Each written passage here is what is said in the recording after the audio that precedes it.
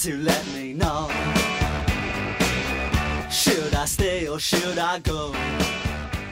As that classic Clash tune might suggest, you have stumbled upon the Should I Stay or Should I Go episode of 20 by 70. It's brought to you from Kelly Writer's House on the Penn campus by Philadelphia's quirkily named good government group, the Committee of 70. I'm Chris Satullo, host of this John. So here's the thing. While some city natives have been sleeping or doing the other things they do, like grumbling, cursing the Phillies, or arguing over the best cheesesteak, a new Philadelphia has been emerging. It's the Philadelphia of Spruce Harbor Park and the Bach Bar, of Passaic Square and Fishtown, of Ignite Philly and the Fringe, of Next Fab and Blue Cadet. It's being both crafted and celebrated by an influx of creative, energetic millennials. They have embraced something in this gritty city that us older dogs had forgotten or never glimpsed in the first place. Something authentic with its own rough energy. Something promising. Something clearly cheaper than Boston or New York. But even as it spreads, flexes, and announces itself, this new Philadelphia also shudders at the faint sound of its own death knell. As swiftly as it rose, it knows it could wane thanks to chronic Philly problems, bad schools, stubborn corruption, a thin job sector. In this episode, we're going to talk to some active, accomplished millennials of Philadelphia about how they play out the Clash's anxious calculus in their heads every day. Should I stay or should I go? But before we chat with them, first a moment with 70's CEO, David Thornburg, to talk about the new Buchholz Fellows program of the Committee of 70. Hey, David. Chris, howdy. So, David, as I mentioned a moment ago, we're going to be talking to a couple of the new Buchholz Fellows, part of a program of the Committee of 70. Tell us a little bit about the Buchholz Fellows. Yeah, we're really excited about this. Just to paint the big picture, and you know this, one of the challenges that this larger community's had for a long time is a way of building a pipeline of new, fresh, energetic, eyes-open civic talent to take the place of their elders who, I have to say, often kind of hang out too long in the same roles. And a lot of folks have talked about this over the years. We really need to get, the young people involved, in quotes. But frankly, nobody's really figured out a way to do it very well. You end up with, we'll create a young friends of group or something like that. And it feels like the kids' table, the card table set up in the hallway where there are peanut butter sandwiches. So that's the picture of what was.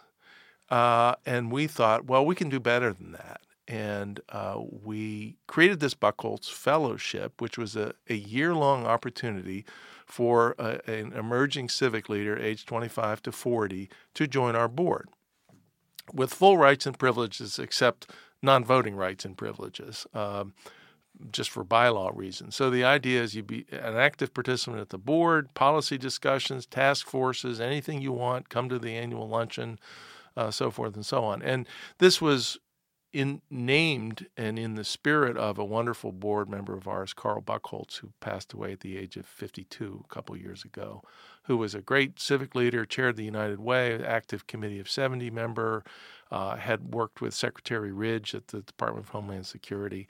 And so we felt this was a fitting way to remember him and recognize him and put some structure around this challenge of renewal. So tell us a little bit about that first class. Well, when you launch something, you're never quite sure what the response is going to be. So with a little bit of anxiety, we floated this, put out a call for nominations in the summer. And the deadline was late August, I guess. And, heading into a week out, we had maybe 4 or 5, and we were going to choose 5. So, but I assured folks, because I've seen this movie before, they're all going to come in at the last minute, and lo and behold, they did. So we ended up with 40 applications. This wasn't just like a multiple choice, just, fill out the card and we'll, pick them at random. We asked people to put a fair amount of time and effort into it. So 40 applications went through a screening process from our board led by Judy Von Seldnick, who runs a big search firm here. and emerged with 5 really, really terrific folks to join our board for the next year. Okay, now let's bring in our Buckholz Fellows. We have 2 of them here in the Wexler studio on the Penn campus. Jen DeVore, who's Director of Partnerships at Campus Philly, and Jason Tucker, who's Vice President of Acquisitions and Development with the Goldenberg Group. Welcome, guys. Hi. Hey, welcome. So you heard the Clash at the top singing the famous old lyric, "Should I stay or should I go?" I'm wondering for both of you, and maybe Jen, we'll start with you. What are kind of the factors? Is that a question for you in terms of staying in Philadelphia, and what are the factors you're looking at to decide that? So for me, at this point in my life, I'm in my early 30s. I have a small child. I'm a homeowner in a great neighborhood. It's not a question. And I think the reason that is because I came here for school in 2002. I went to University of the Arts. And even just in college, I was able to build up such a great professional network and get exposure to so much that Philadelphia has to offer that it was just a very easy decision for me to make when I graduated that I wanted to plant roots here and stay. So I feel like that conversation has happened probably about 10 years ago, and my answer was yes, I'm going to stay. Yeah, and Jen, we'll circle back to you and learn about some of the things you're doing because you are dug in and what you're doing to create the future you want for you and your child. Jason, what does it look like for you? So for me, I went to school in Western Massachusetts and then knew the entire time that I was going to come back to Philadelphia. I'm from here originally. I love it. I saw the growth and the potential as it was blooming, and I wanted to be a part of the city taking the next step. Whether or not I stay has changed a little bit because of 3 important factors. Really, for me, if I have kids, it's the quality of the school system. It's the continued growth of the job community here. I think that Philadelphia is a great city to get your first job out of school, but I think we really suffer with that second step, and we lose a lot of folks to that second step. And I know that that's kind of where I am in my career and where my wife is in hers. And thirdly, I just think that the city has reached this inflection point as far as whether we're going to catalyze ourselves to be one of the best cities in the world, or whether or not we're going to continue to stagnate. And I'm not sure which way we're going to go yet. I want to just linger a moment on the second thing you said about the depth of the job sector.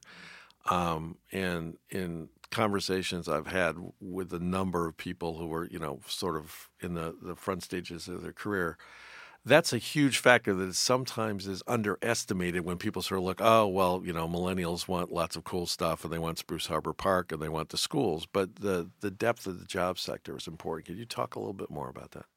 In some senses, I guess I should call it a first world problem. But the idea is if you try to seek your second step job here, there just aren't that many industries that are deeply enough rooted for you to pursue that path all the way through here in Philadelphia. I have an abundance of friends who, after getting their first job locally, have subsequently moved to Houston, Texas, or Raleigh-Durham, or D.C., New York. The bottom line is we're way too mobile now, and our job opportunities are a lot more flexible because you don't have to necessarily be in an office. So Philadelphia not having a job in that middle tier, those group of folks who make somewhere between $80,000 and $180,000. We just don't have those jobs outside of the universities and the life sciences environments, and I think that's a lot of talent. A lot of talented folks from Philadelphia are leaving to advance their careers, and while some may come back, I think the vast majority might say, "Hey, the grass is actually greener."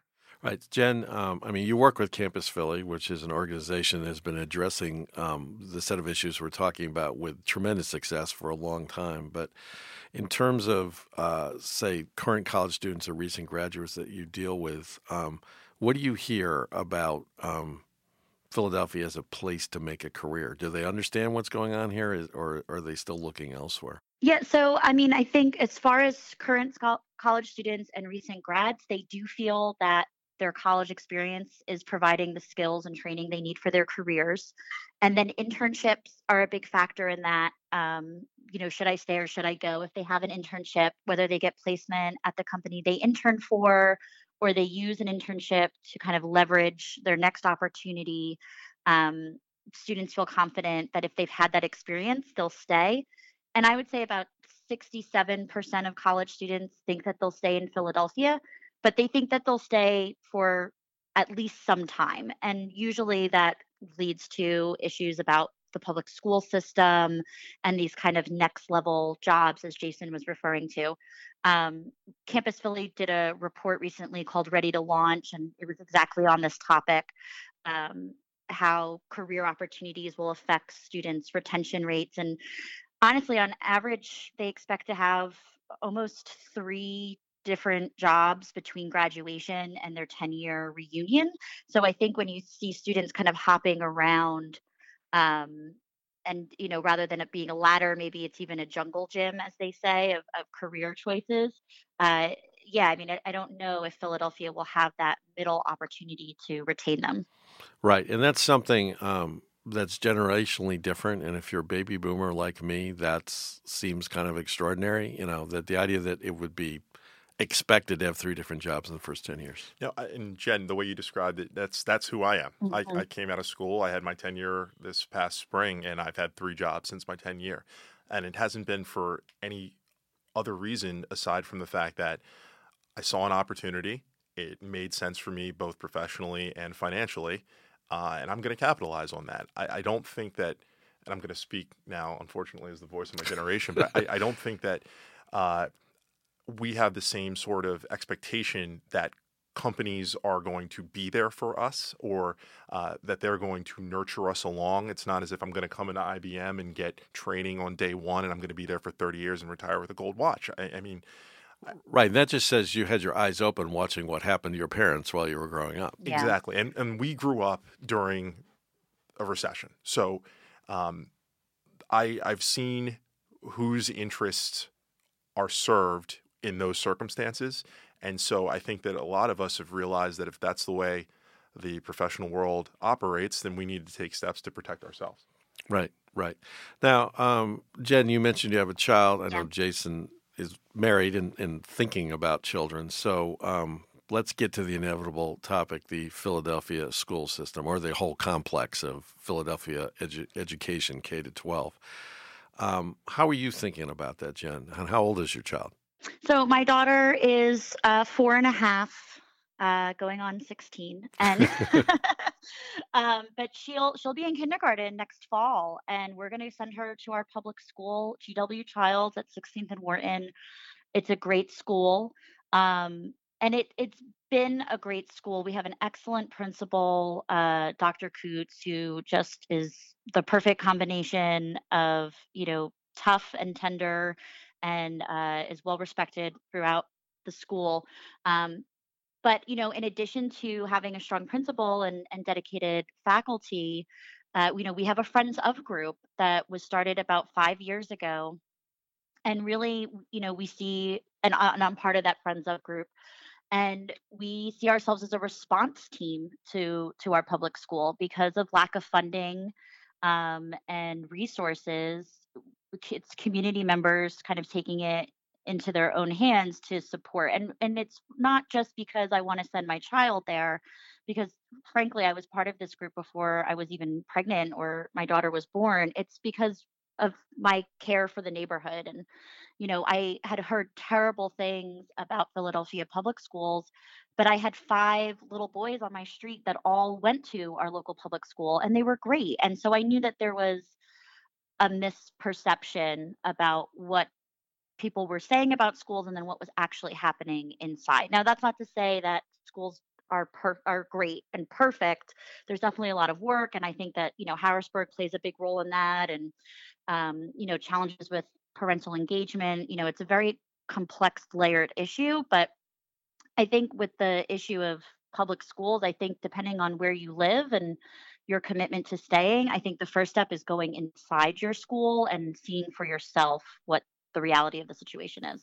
Right. I just want to underline something you said for people maybe from outside Philadelphia who aren't that familiar with it. But the group you're talking about, Neighbors Invested in Child's Elementary, is part of what has been a really fast-growing and powerful trend in Philadelphia of not even just parents, but potential parents getting engaged with their local neighborhood school long before their kid is of school age, to get to know the people, get to know the circumstance, and get to know the needs.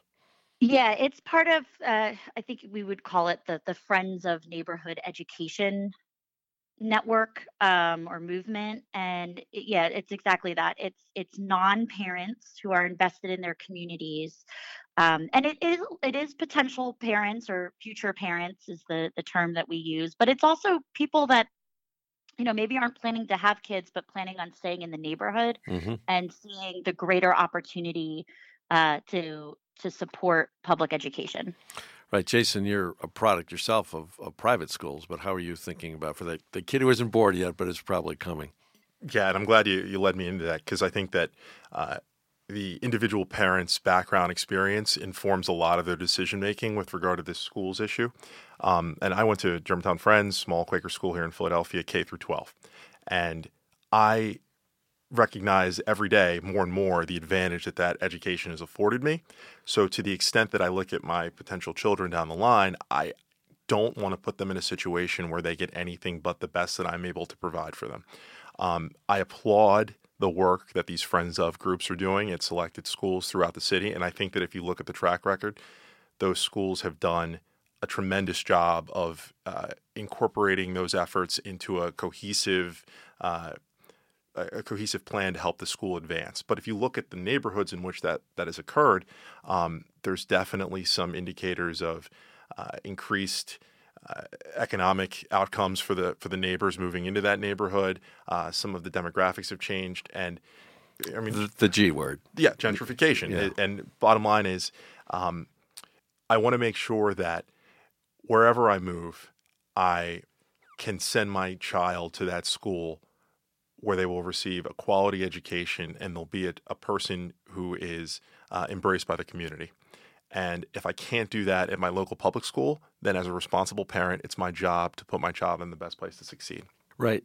At the top, I mentioned sort of a trinity of issues, and there are more, but three that come up very often in this should I stay or should I go conversation. And we've covered two of them, the schools and just career prospects and the depth of the job sector. So let's go, and I'll start with you, Jen, to the last one, which is how the city is run, politics and power. One-party town with, shall we say mildly, a certain propensity towards corruption and hanging on to power. So, Jen, your choice has been to work within that one party and try to transform it from within. So talk a little bit about that. Yeah, so I believe in, working within the system while also critically evaluating it. And I think by doing that, it provides me so much access to see what's really happening, who really the players are, which is not always, who's on the surface, and start to, have some influence and effective change. And I really, specifically with my role as a committee person, which is, this kind of entry level party role, I've been able to, organize my neighbors and kind of empower them to vote in a way that makes sense for them and not necessarily who is endorsed, trickle down from the top. So I don't think I would be I don't think I would be effective as all if I wasn't working within the system, even though I definitely see it as broken. Okay, and just in case any listener of this podcast just parachuted in from Estonia or Latvia and doesn't know which party we're talking about, that would be the Democratic Party that you're a committee person of, right? Yes. Jason, I know you come at these questions of politics, power, and generational change just from not an opposing, but it's sort of different perspective from Jen. Yes, I think that my attitude has been a little bit more in the sense of if you're not going to help the younger folks, if the existing party isn't going to reach down and try to groom and identify and cultivate the talent that the city has had, then you got to knock the door down. And I do think that there's a role for good people like Jen, who I admire for her work as a committee person, for more young people to get into those roles. But simultaneously, I believe that young people in the city of Philadelphia need to demand more from those who are serving in political office, and we need to collectively re-examine the people that we put at the highest levels of city governance. It seems preposterous to me that folks have been in city council for nearly 30 years, and moreover, that certain seats have been held by the contingents, by representatives who are aligned for even longer than that. If you look at any other major city across the country who has a similar form of governance, there's young people and younger people involved in making decisions at a higher level. I don't want to come across as radical because I don't think that there's a path forward in destroying the existing system. But at the same time, I think that rather than going on pure incrementalism where you rise from the ground up, we need to focus on putting qualified candidates who are representative of other facets of Philadelphia in position to run, win, and move the city along. What difference would it make if the voices and the needs and the thoughts and the dreams of your generation were authentically heard in City Hall? How would that change what comes out of City Council and the mayor's office? I think that the folks who a lot of older people think they're going to get from our generation, they think they're going to hear from these urbanists, these bike lane people, or beer garden folks, and I think we contain multitudes. If you look at the millennials in Philadelphia demographically, a large portion of them are immigrants, and a large portion of them live in the surrounding neighborhoods and aren't these young professionals that get idolized in the media. Including by me at the top of the podcast, but it's a fair point. We'll forgive you. I just think that a lot of us, rather than identifying on a pure party basis, look at things pragmatically. And I'm a person, and I think a lot of my generation are people who are just looking for good ideas. If I see a good idea, I don't care where the idea comes from. If it can help my city improve and help the quality of life for those folks, then that's the idea I want to implement. We're not naive anymore. We're older than people think. We've got kids and houses and mortgages, and we're trying to navigate life like anybody else. But I think our experience is an experience of being left out in the cold, and we're ready to finally be heard. Okay, let me try to bring this conversation back home to where we started as a last question. Both of you made the decision, and I don't know whether you did it at the last minute or were one of the few early entrants, but you wrote that essay to be a Buchholz Fellow. Mm-hmm. Why did you guys decide to do that, and what do you hope comes out of the experience for you? We'll start with you, Jen. So I was one of the people that got my essay in late, but I because again, working, with inside the system while critically evaluating it in a sense, I think that Committee of 70 is part of its own system, right? I mean, it's, it has a long, extensive history of political engagement. And I think that, there's a lot that I can learn from the staff there and the board. And at the same time, I think it's a great opportunity to bring my perspective as a woman, as a millennial, as a mother, as a transplant to the organization as well. So I really saw it, as an opportunity for both of us to collaborate and see if we can come up with something really new and really great by the end of the year that kind of takes both the historical aspect of 70 and then this kind of new Philadelphian push for change. I'm really excited about it. Jason? I'm really excited about it too. But there's so much young talent in the city of Philadelphia. And I feel that 70 reached out the olive branch. They made the decision actively as one of these stalwart organizations to say, we're going to try to incorporate some of these young civics nerds who want to get involved and mix it up. I've always been an advocate of organizations that will think critically about themselves and realize, and 70 recognize that their board was a little bit older and not necessarily reflective of the entirety of the city. If they're going to reach the olive branch out, I'm going to take it. on a micro level, I would like to use this as an opportunity to pull back some of the curtains of the puppetry behind the machine. I think that the board is a phenomenal resource just to see people who've succeeded and really understand the inner workings of the city of Philadelphia. So on a personal level, I want to pick the reins and get to that level of understanding. And then by way of what I feel I can bring to 70, hopefully I can shed some light on the broader narrative of what it means to be a millennial in Philadelphia, and not just kind of the limited buzzwords that we get saddled with.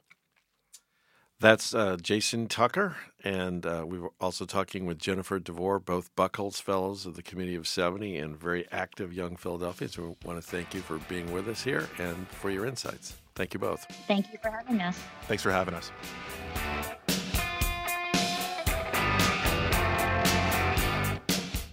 So, usually this is the point in our podcast when we pause to praise the many excellent deeds of our partner, Young Involved Philadelphia.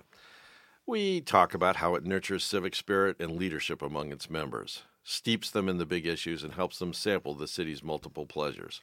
That's what we usually do. But I'm not going to do that this time because we have with us here today in the studio the grand poobah of YIP, Becca Gable. So I'm not going to say anything nice at all about YIP. I'm going to leave it up to her to talk about how it models civic engagement for its members and helps them find the doors into the life of the city that they've been hunting for. So, Becca, welcome. Thank you. So you did just finish, and you have the exhausted look on your face of someone who just led Young Involved Philadelphia through its annual extravaganza of engagement called State of Young Philly. So how'd it go this year? It was great. It was exhausting. It was the October 12th through the 21st. So we added an additional day this year because we're just that crazy. We had so many wonderful partners. We had 25 total events over those 10 days. During that amount of time, we saw over 1,700 people. Wow. So it was a very strong year for new partners, re-engaging some reoccurring partners, and continuing some themes that came up last year and in previous years. Give a sense of what the variety of events was. What were some of your favorite things? So I loved the creativity from some of the partners. For instance, the Bethesda Project, instead of just having a regular event where they're talking about homelessness, they did a pumpkin carving event, and they gave out packets with all their information. So they got creative. The Young Friends of Mana did a cooking demonstration. So they were talking about their mission. They were talking about the Young Friends program, but you got to do some cooking, and then they did wine pairing. So there was partners who really got creative with some of their mission-focused events. We did have some themes. So we had Next Philadelphia do a ward event. We had Philly 3.0 do a ward event. So there was certainly some political themes. Committee of 70, obviously, and Fair Districts hosted a great event. Definitely a lot of competition in some of those bar games. All right, so we're going to stop there for a moment, Becca. So just to let folks know, one of the things we had in this event that was about gerrymandering and the quest for reform of that practice of drawing partisan electoral lines, we had a map of Pennsylvania broken up into its 18 bizarre-looking congressional districts, and it was made of felt, and then the idea was, we scattered the pieces, and then we had time trials for putting it back together. So, Becca, you did that. How did it go? It was very difficult. Well over 5 minutes.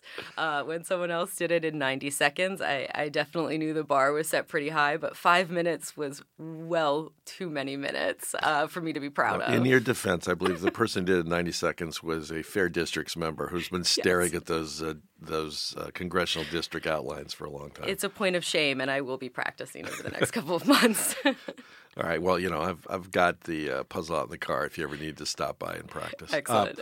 But to get back to the state of Young Philadelphia, what kind of feedback or vibe did you get, or things did you hear from your members about?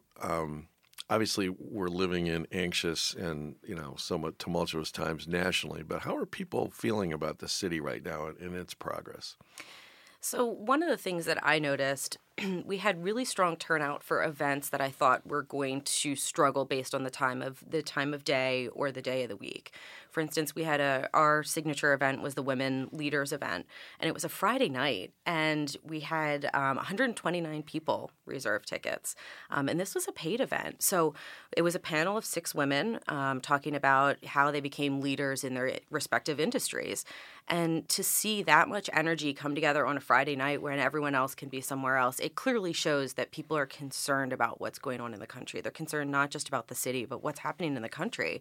And they're looking for ways to plug in. So, that's always been at the root of our mission for YIP, to get people to not just know about the issues, but to find the right organizations that allow them to plug in. So we definitely saw that through this State of Young Philly, just like every year, where people are looking for those connections where they can really make a difference.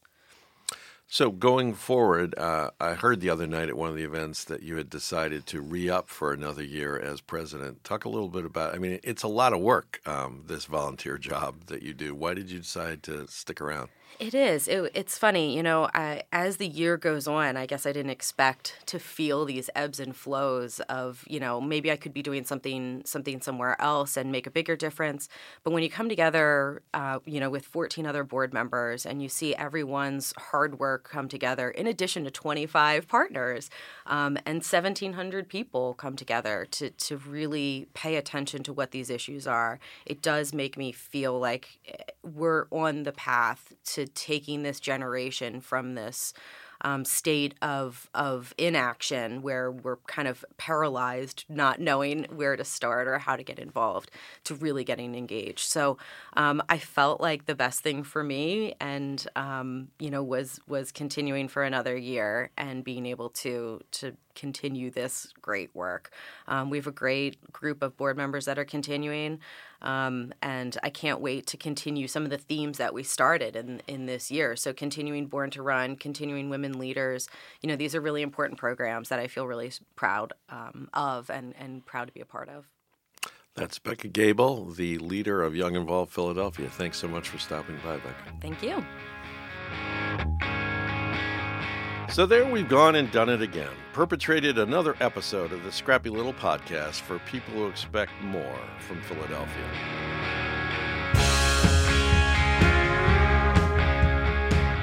As usual, we couldn't have done it without our kind hosts at Kelly Writer's House, particularly our good friend Zach Gardner, turning the dials inside the Wexler studio. Also kind of crucial to the whole thing is our producer for this episode, Joel Cowabunga Patterson. Also, a shout-out to our regular producer, Barbara Dundon, as she recovers from a recent surgery. And, of course, thanks to our guests, Jason Tucker, Jen DeVore, and Becca Gable. They're the kind of young Philadelphians who build grounds for hope. How about we try to leave them a better city than the one we inherited? And if our boss man, David Thornburg, Philly's Civic Yoda, has anything to say about it, that's just what we're going to do. Tell you what would help in that quest. If we can all just say it together now one more time. Expect more, Philadelphia.